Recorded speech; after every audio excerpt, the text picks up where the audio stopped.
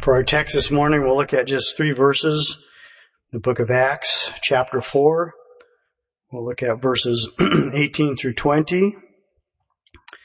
And they called them and commanded them not to speak at all, nor to teach in the name of Jesus. But Peter and John answered and said unto them, Whether it be right in the sight of God to hearken unto you more than unto God, judge ye. For we cannot but speak the things which we have seen and heard. This, of course, was one of many accounts in God's Word where Christ's disciples had been hauled before the judges and the council and had been commanded not to preach or to teach or to testify in Christ's name. But we want to pay particular attention to their response. These were law-abiding citizens. They weren't troublemakers or rebel-rousers. They were doing everything they could to abide by the laws of the land. But when it came to being silenced regarding their testimony in Christ, I like their response. They said, we're going to obey God rather than man. In verse 20 it says, they said, we cannot but speak the things which we have seen and heard. You know, as Christians, those who've been born again, those whose lives have been transformed, we are compelled by God's Word to testify and speak of those things which we've seen and heard through our lives and through our words and our actions. We are to be living testimonies of Christ's power. It says we're to be living epistles seen and read of all men.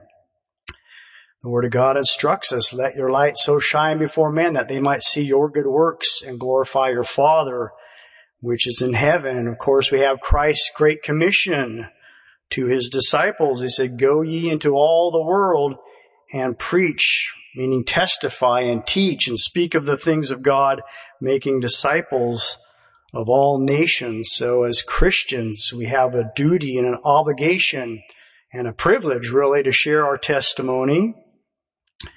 Years ago, I saw a slogan on a poster in a Sunday school room, and it's always stayed with me.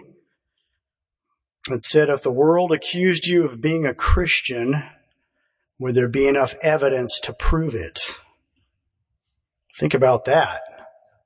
If the world accused you of being a Christian, would there be enough evidence to prove it? You know, we've all been accused, I'm sure, at times of things in our own lives. Maybe there were times when we were guilty, and other times maybe when we were innocent. Nobody likes to be falsely accused. And when this happens, we spend a lot of time trying to prove our innocence.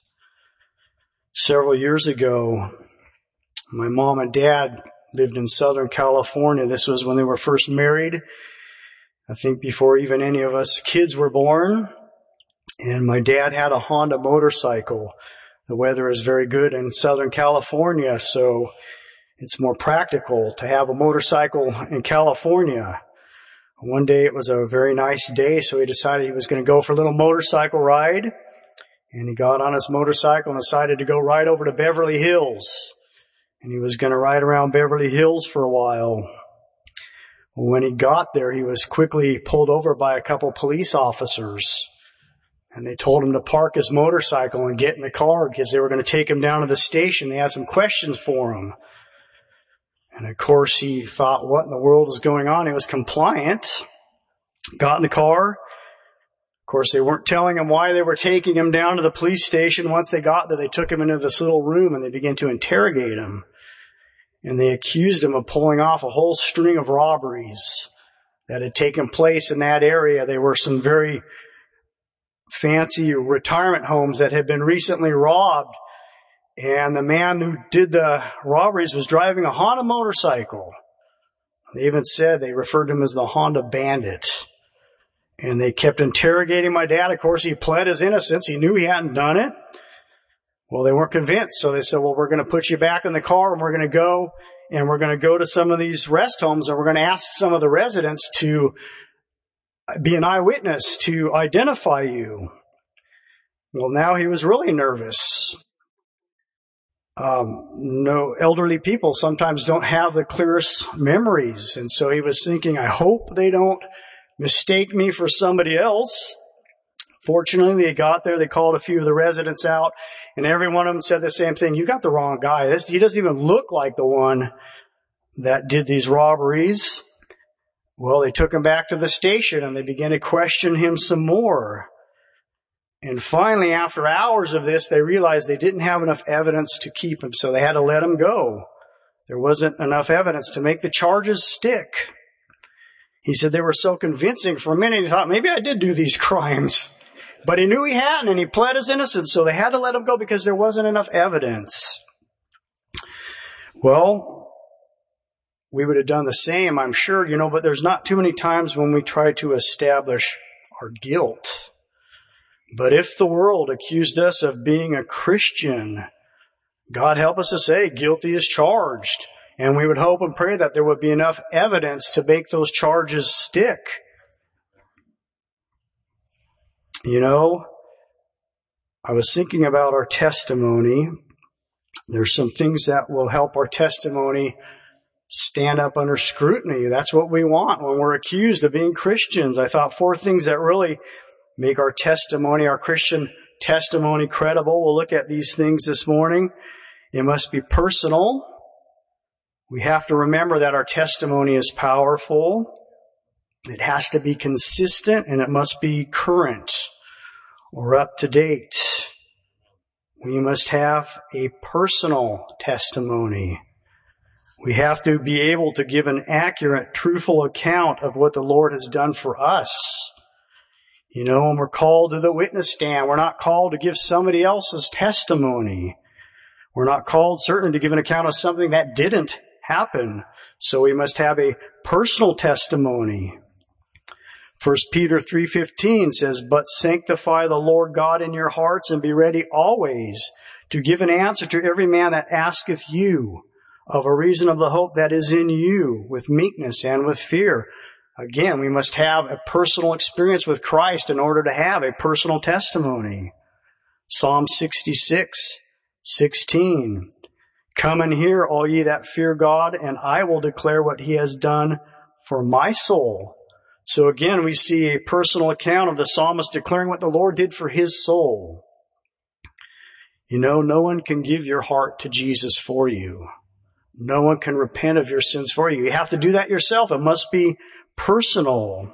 Something you must do personally. You must personally experience that life-changing, transforming power of Christ in your own life. Jesus told Nicodemus there in the book of John, he says, "You must be born again." You must be born again. If you want to enter into, no one can enter into the kingdom of heaven except ye be born again. You can't depend upon or try to live off somebody else's testimony. You're not going to get to heaven based on somebody else's testimony. You're going to get there by having a testimony of your own. So our testimonies must be personal. Romans 14:12 says, "So then every one of us shall give an account of himself to God." The good news is, if you don't have a personal testimony this morning, you can. You can have a testimony of victory, one honest prayer, one heart of repentance, one cry to the Lord, and one moment of surrender. The Lord can give you a personal testimony. Our testimonies are powerful. We don't ever want to fail to recognize that fact. A personal testimony is the most persuasive form of communication. If it wasn't, advertisers would never use it, but they use it all the time. How many of you have ever bought a product based on the testimonial of somebody else? We see the commercials all the time, and sometimes there'll be a little disclaimer saying, this isn't a paid actor, but an actual customer. My wife and I, several years ago, I think it was 2016, we decided to buy a new car. So we went down to the Jeep dealership. We'd been looking at Jeeps. We were looking at a little bit bigger model, and we noticed the Renegade. And we thought it was a really nice looking car. I don't want to say it was cute, but anyway, some people might consider it a cute car. But it just seemed really small. But I remember as we were there at the dealership, I think it was on a Saturday, I happened to look over, and I saw this guy getting out of a Jeep Renegade. He just test drove it. He was big. Not just tall, but he was wide. He was very big. And I heard him make the comment. He says, these things are roomier than I thought. Well, I was sold. We ended up buying the Jeep Renegade. I told my wife later, I wondered if he was a plant. I wonder if they put him there on the lot to sell Renegades, because it is small, actually. It is. So, but we were persuaded by the testimony of somebody else. Well, of course, as Christians, we're not selling a product, but we are trying to convince a dying world that there is hope. There's a way out of their sin and their heartache and their despair. In John 4:39, it says, and many of the Samaritans believed on him for the saying of the woman which testified, he told me all that ever I did. That account where Jesus met that woman at the well, and he began to talk to her about her life, and he offered her that living water. And as a result, she went back and told all of the people in her town, come see a man, and told me all that I ever did. This must be the Christ. So based on her testimony, they went out and they heard the words of Christ for themselves. There was a great revival in that town. Many were saved as a result of a personal testimony.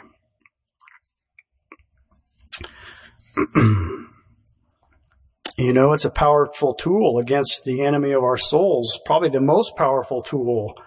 Revelation 12, verse 11 says, and they overcame him, speaking of Satan, by the blood of the Lamb and the word of their testimony. Every time you stand to your feet and give an account of what Christ has done for you, you win a victory over the devil. And not only do you encourage those others around that hear, but you encourage your own soul. It's a powerful tool. That's how we overcome the enemy, by our testimony. You know, it's powerful enough that the Lord himself takes note of it. Malachi 3, verse 16, it says, then they that feared the Lord spake often one to another.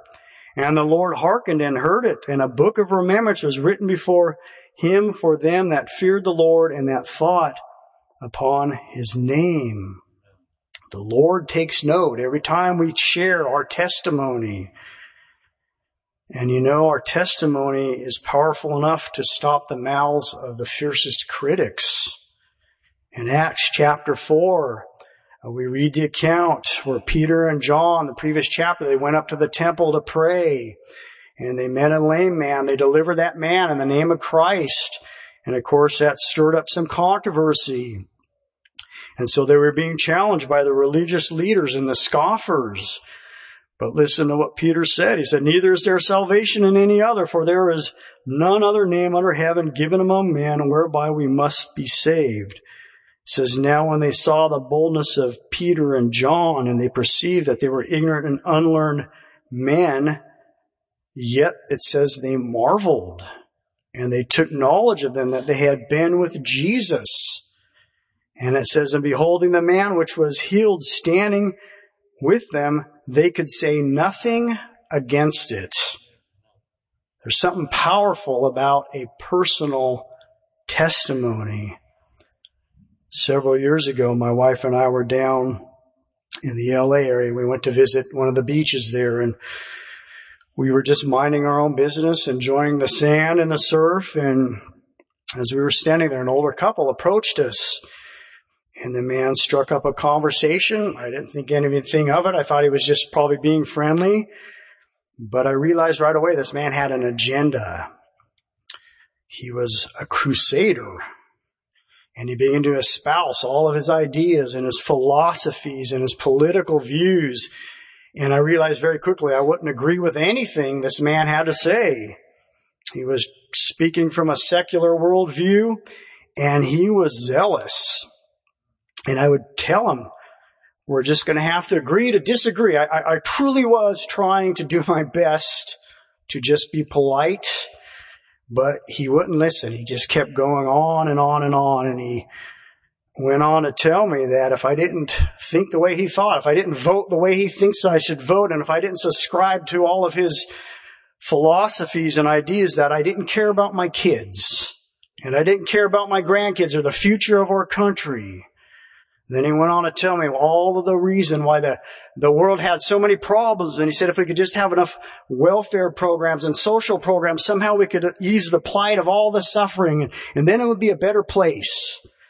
I'd had enough by this point. And when he stopped to take a breath, I thought it's now or never. So I told him, I can't agree with anything you said, and I certainly don't agree with your assessment of the world's problems. And he realized I took a biblical worldview. I said, the problems aren't bad policies and bad politics or even bad people. The problem is sin. I told him in the beginning, God created the first man and the first woman, gave them one commandment, and because of rebellion and disobedience, they disobeyed God, and as a result, the world was plunged into sin. And all the heartache and suffering you see is because of sin. If mankind had only obeyed God in the first place, and if man would turn back to God now, I said, the world would be a much different place. Well, he looked at me like I was crazy, and I thought that surely would end the argument. I wasn't arguing, he was, but anyway, it didn't stop. And I remember what he told me next. He says, the only reason you believe that is because you've been indoctrinated. Well, I told him it's true. I've been to church my whole life. I was born and raised in a Christian home, taught about heaven and hell, taught about God's plan of salvation. But I said that didn't do me any good until one day. I was so thankful I could point him back to a specific time and place. And I said at 14 years of age, I knelt by my bed and I cried out to the Lord. I surrendered to Christ. And he came in and he cleaned me up. He took out the filthy mouth and the lying tongue and all the cheating and everything else. And he made me a brand new creature. Silence. I was amazed. He didn't have anything to say. But I was on a roll, so I wasn't going to stop. So I told him, the best news is Jesus can do the same thing for you and your wife. The Lord could change you today. The Lord could give you the hope of heaven. Well, his wife began to pull him by the arm and said, okay, I don't think we can do anything here. And so they left. But I'm thankful I had a personal testimony, a place I could point back to and say, this is what Jesus did for me. People can argue about all kinds of things. They can debate the Word of God. They can argue about all kinds of different things, theology. They cannot dispute a personal testimony. It's powerful, and we need to remember that. It wasn't indoctrination. It was salvation through revelation. I told him, Jesus bore witness with my spirit that day that I'd been saved. Our testimonies must be consistent. That word consistent means unchanging, steady, always the same. As Christians, we serve a steady, consistent, unchanging God. The Bible tells us He's the same yesterday, today, and forever. His power to help and to deliver isn't limited by circumstances or anything else. If the Lord is steady and consistent and unchanging, that means His promises are also the same. And that would tell me that our faith and our confidence in the Lord must also be the same. 1 Corinthians 15:58 says, be steadfast, unmovable, always abounding in the work of the Lord. We must be consistent. Is your testimony the same on Monday morning when you're at work as it is on Sunday morning when you're sitting in church? One man once said the problem with so many professing Christians is they come to church and they sing Onward Christian Soldiers on Sunday and they end up going AWOL on Monday. But that shouldn't be the case. We should be the same whether we're in church, at work, in the home, in the classroom. Our testimony should be consistent. I'll share a little poem I found a few years ago. It says, I'd rather see a sermon preached than hear one any day. I'd rather someone walk with me than merely point the way. The eye is a better pupil and more willing than the ear. Fine counsel is confusing, but example is always clear. I can learn to do it if you'll let me see it done. Your hand I see in action, your tongue too fast may run. And the lecture you deliver may be very well and true, but I'd rather get my lesson by observing what you do. For I might understand you, the high advice you give, but there's no misunderstanding how you act and how you live. Our testimony must be consistent. But consistency leads to credibility. When I think about examples in the Word of God, I think about Daniel. Talk about a consistent, steady example. We read in Daniel chapter 5. Daniel chapter 6, verse 4 and 5. It says, "Then the presidents and the princes sought to find occasion against Daniel concerning the kingdom, but they could find none occasion nor fault, for as much as he was faithful. Neither was there any error or fault found in him. Then said these men, we shall not find any occasion against this Daniel, except we find it against him concerning the law of his God." Of course, Daniel had been promoted in the land. It said he had an excellent spirit. There were others in the kingdom that were jealous, so they thought of a way to overthrow Daniel, but they realized there's nothing we can do. He's perfect in every way. So they hatched a plan, and they decided to get the king to sign this decree that if anyone asked anything of any god or man except for the king for 30 days, that they would be thrown into the den of lions. Well, Daniel's life was so consistent, they could predict his response ahead of time.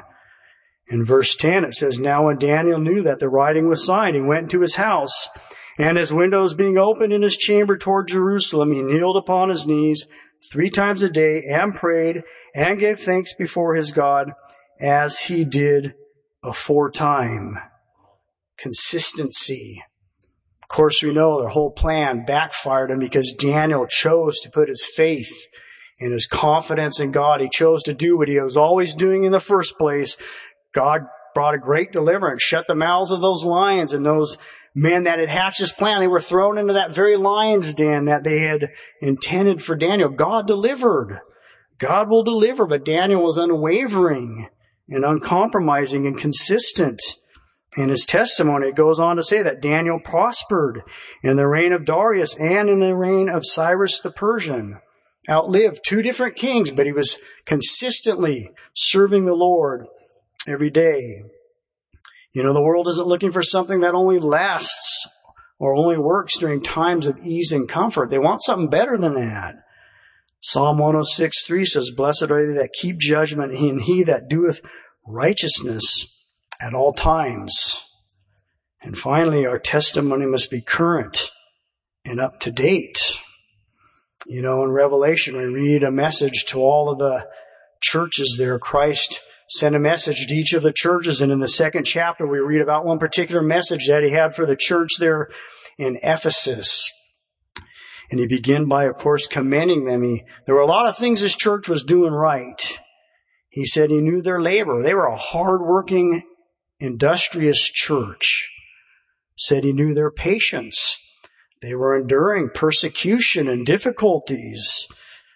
They weren't tolerant of evildoers. That's good. And they even exposed and removed some of the false teachers that had come into the church there. And they were holding up the truth. They were sound in doctrine. But then he offers a rebuke. He said, "Nevertheless, I have somewhat against thee, because thou hast left thy first love."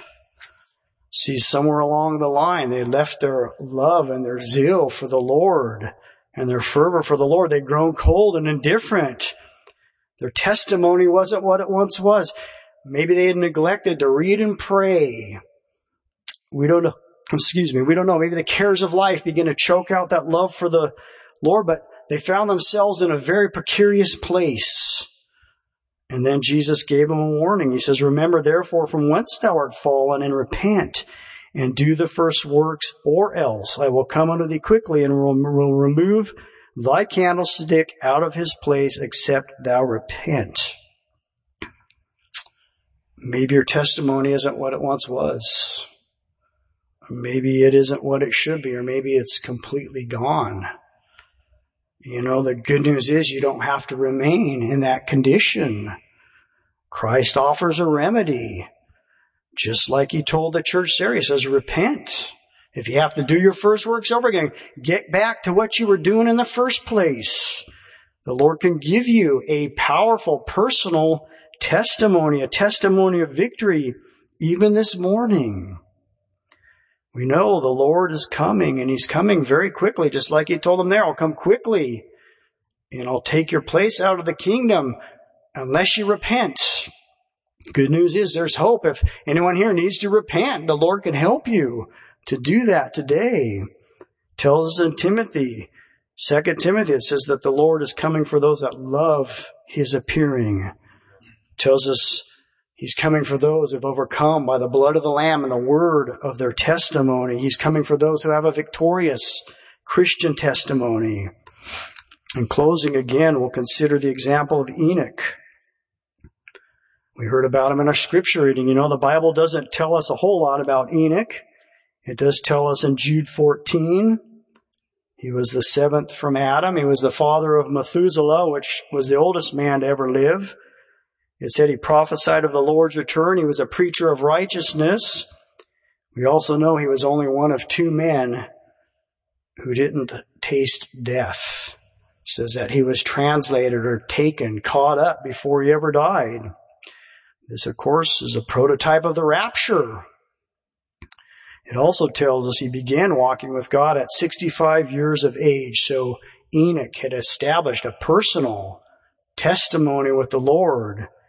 It said he walked with God for 300 years after that time. So we see consistency in Enoch's life. And at 365 years of age, it says that God took him. You know, the key to it all we find is in Hebrews 11:5. It says before his translation, he had this testimony, that he pleased God. If we ever hope to see God, whether it's by way of the grave or way of the rapture, we have to have that same testimony. We have to have a testimony that we pleased God. The good news is you can have a testimony just like that.